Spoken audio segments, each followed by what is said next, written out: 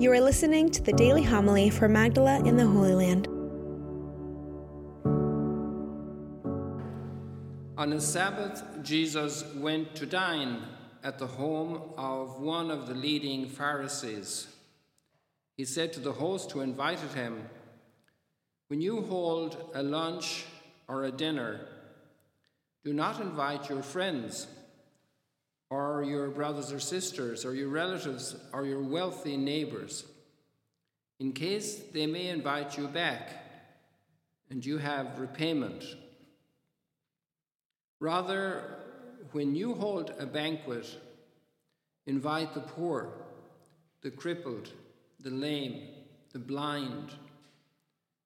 Blessed indeed will you be because of their inability to repay you. For you will be repaid at the resurrection of the righteous."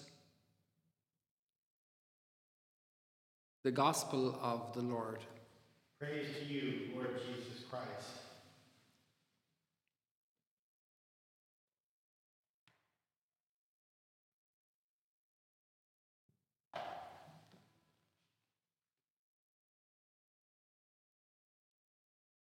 In the first reading we have, I think we move on tomorrow to a different topic.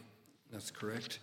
And so it's the closing reflections of St. Paul in the letter to the Romans about the relationship between Christians and Jewish people and the challenge for the Christians to process the rejection of Jesus by the Jewish people in general as a main body.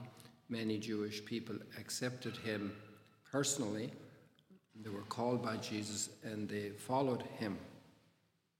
I also know a number of Jewish people who have accepted Jesus, and it's very interesting to note that they never become Christian through preaching, let's say, at them or to them or trying to convince them.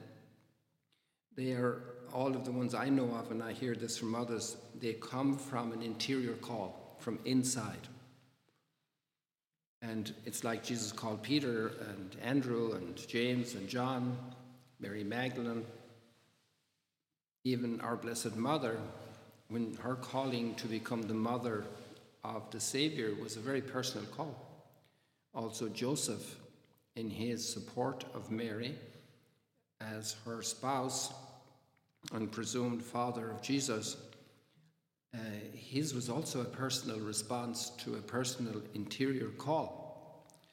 And then it's interesting to see that the people that was prepared to receive the Messiah entered into such a relationship of contrast to the Messiah. And for somebody like Paul, who was deeply proud and identified with his Jewish reality, it was a great struggle to process the lot of the people, the destiny, the fate, the consequences for the Jewish people of having rejected the Messiah. And so in these texts of chapters 9, 10, and 11, it's the struggle of Paul to deal with this very difficult issue. And he was heartbroken, and he said, I would even sacrifice my own eternal salvation to save my people. An extraordinary attitude of love, the total gift of love of self to rescue his beloved people.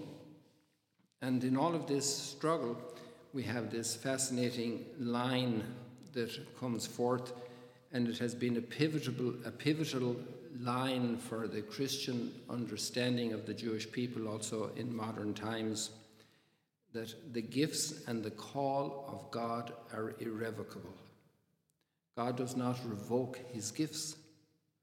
Parents give a lot of themselves to bring a child into the world and raise the child and make them capable of living.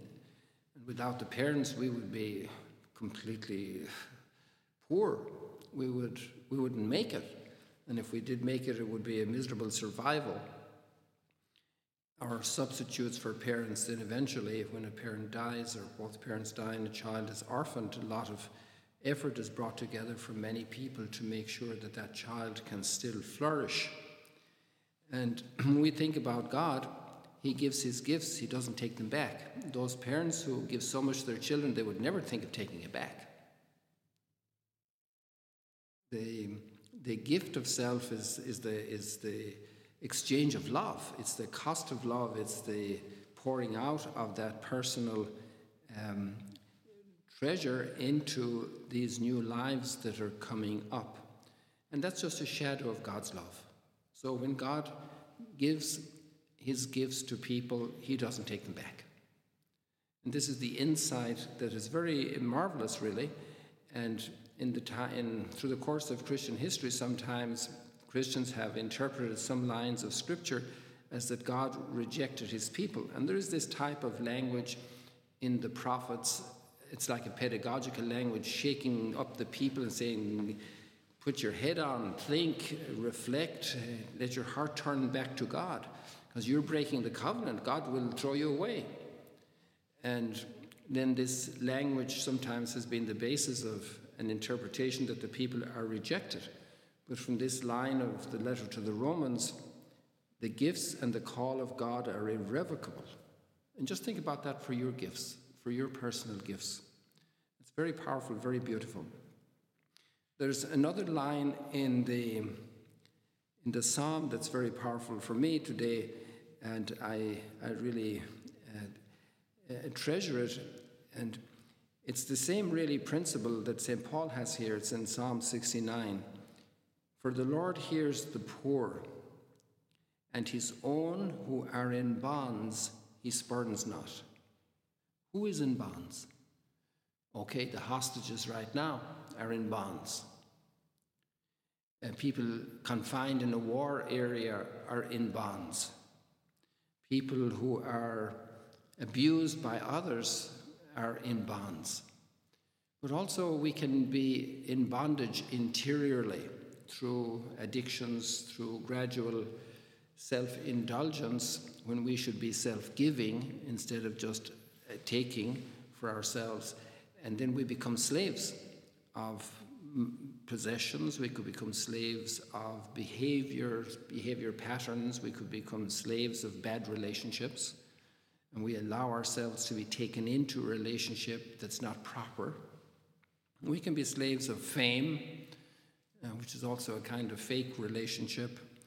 And we could be slaves of different powers.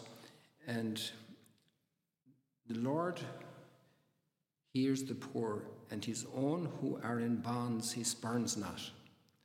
And we have the experience of people who hurt us, even if they're close to us. We don't talk to them. We scorn them, we spurn them, we send them away, we ignore them. We could even become harsh and violent verbally and emotionally and even physically with people. And this is not God. This is not the heart of God. His own who are in bonds he spurns not. And the biggest bondage is sin and being led by evil spirit and not by the Holy Spirit. And the last thought, just to wrap up from the gospel, for you will be repaid at the resurrection of the righteous. What are you doing for heavenly reward? We do many things to please people. We do many things to grin and bear it, kind of fatalistic, need to get it done. Doing things for heaven. Doing things for eternal reward. Jesus encourages this. You will be repaid at the resurrection of the righteous. What did you do today for heavenly reward? What injustice did you endure?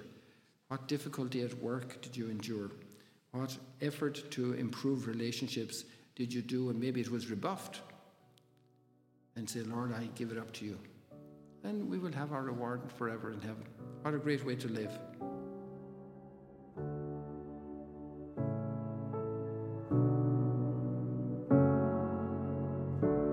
Thank you for joining us today.